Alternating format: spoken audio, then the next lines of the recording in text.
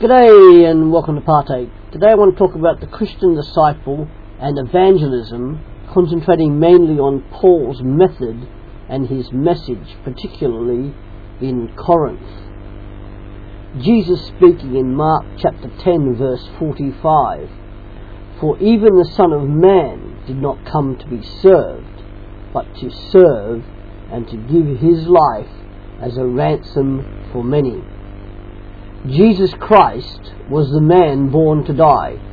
That is what we celebrate at Christmas, when God, who is outside of both time and space, entered history in the form of a human baby. His purpose, as explained in Mark 10:45, was to give his life as a ransom for many. And the Apostle Paul takes up that message and preached it. But what were Paul's methods and his message? Firstly, Paul's method. He reasoned from the scriptures about Jesus Christ. Paul knew that scripture had been revealed, inspired and illuminated by God. Paul knew that scripture equipped for service and helped the person get to know God better. Paul also knew that scripture revealed God's program, particularly concerning Jesus Christ, and he also knew that getting to know scripture was vital in order to be used in evangelism. So in evangelism, we also use scripture. And secondly, part of Paul's method was to meet wherever people are, whether that be in the synagogue, where the Jews naturally went to worship, whether it would be the marketplace, where people congregated, or where people were working, particularly working with Paul in Acts 18 verse 3. Or Paul invited them back to the place where he was staying, as in Acts 18 verse 7. And wherever he went, Paul forged relationships. Hence the letters that we have in the New Testament to the various churches. However, Paul was always prepared to change strategy, particularly in Acts 18 verse 6, where he tells the Jews, "If you're not going to listen to this message, I'm going off to the Gentiles," and promptly went next door to the synagogue, to the home of a Gentile leader. And finally, Paul overcame his own fears and his own limitations and weaknesses by relying totally on God's power when witnessing, as in Acts 18 when he was in Corinth. And what was Paul's message? For Paul, the cross was central to the gospel. Paul's gospel message, particularly in Corinth, was Jesus and him crucified. 1 Corinthians 2 verse 2. The gospel is the cross, and that is why it is so central to the gospel message. As important as the incarnation, resurrection and ascension are, without Jesus' death on the cross, there would be no Christianity and subsequently no hope for the world. Remember, Jesus was the man who was born to die. Therefore, the interpretation that we place on Jesus' death is utterly paramount. That he died is without doubt, but why did he have to die, and what gain do we have as his disciples? Firstly, let's talk about God. By his very nature, God is loving and compassionate, forgiving, faithful and slow to anger. Exodus chapter 34 explains this.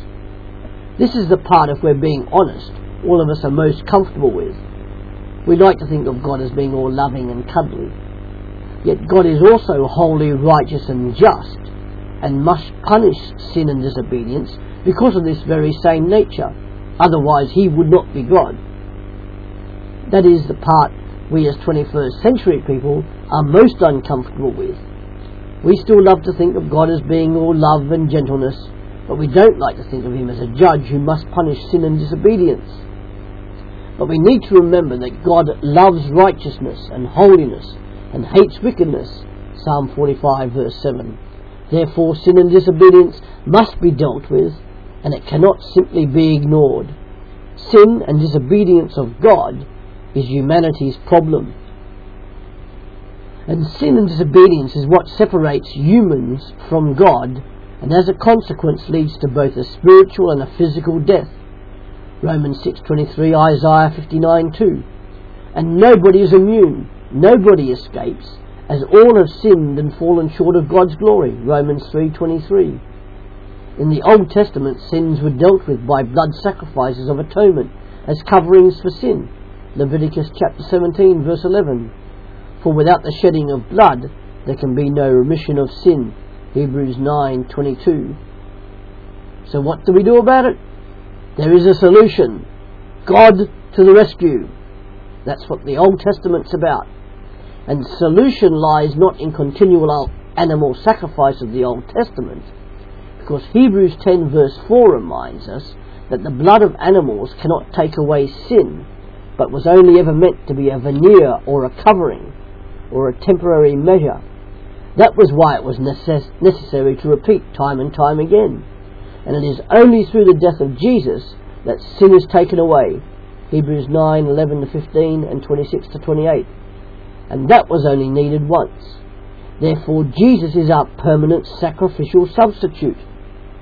That is why the elements of bread and wine in communion or breaking of bread or the Eucharist are symbolic and not somehow changed into actual flesh and blood at any time, as some would have us believe. And so Jesus' death was a substitution. Jesus died for our sin, the just for the unjust, 1 Peter 3:18, so that we would not have to die. That is how God is both just and justifier of sinners, and that is why Jesus needed to be both fully God and fully human. If he lacked either divinity or humanity, it would not be the full substitutionary sacrifice that was necessary to bear the permanent consequences of sin, past, present and future sin. This substitution was the sacrifice required in order that Jesus as the Lamb of God could take away the sins of the world, John 1:29. Jesus was the propitiation for all sin. And propitiation is the turning aside of God's anger by the offering of the sacrifice of Jesus Christ. Towards sin and sinful behaviour, God necessarily has great fury, anger and wrath. Jeremiah 21 verse 5. Hebrews 10:30-31 reminds us it is dreadful to fall into the hands of the living God. Yet to balance that, as Micah 7 verse 18 says, he is also slow to anger and quick to forgive. God's anger and judgment of sin therefore falls on Christ instead of us humans. Therefore we need to approach God in order to appease his anger, in order to accept it. Romans 3:25, Isaiah 53:5, John 2:2 and John 5:6. And 1 John 4 verse 10 says, this is real love, not that we loved God, but that he loved us first and sent his Son as a sacrifice or propitiation to take away our sins. To some people, even in the church, this is abhorrent. The very thought that God could willingly send his Son to be a blood sacrifice for sin is tantamount to cosmic child abuse, some say, and have said. Richard Dawkins, the atheist, calls Jesus' crucifixion an act of sadomasochism. And neither of these opinions is either valid or true. God's requirements are very clear all throughout the Old Testament. And as John 3:16 says, in response to these theories, for God so loved the world that he gave his only begotten Son, that whoever believes in him should not perish, but have eternal life. And if there were any other way,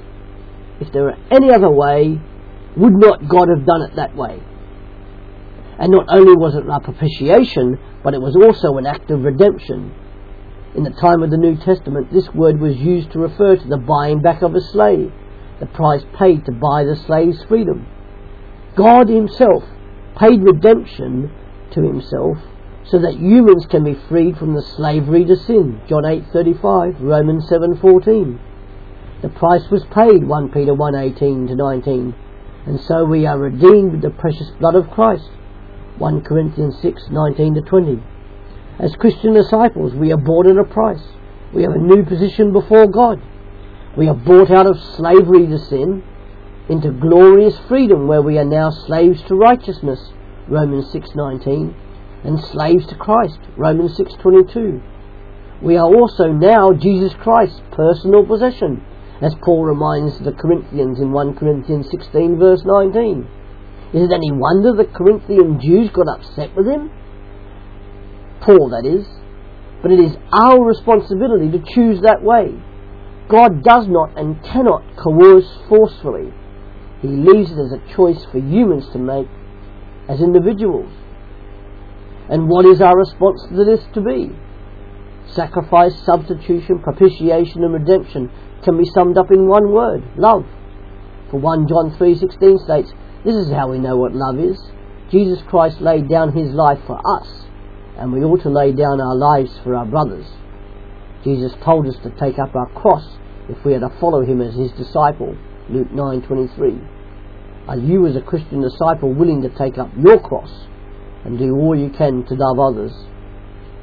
For more to think about, please do read chapters Acts 17 and 18.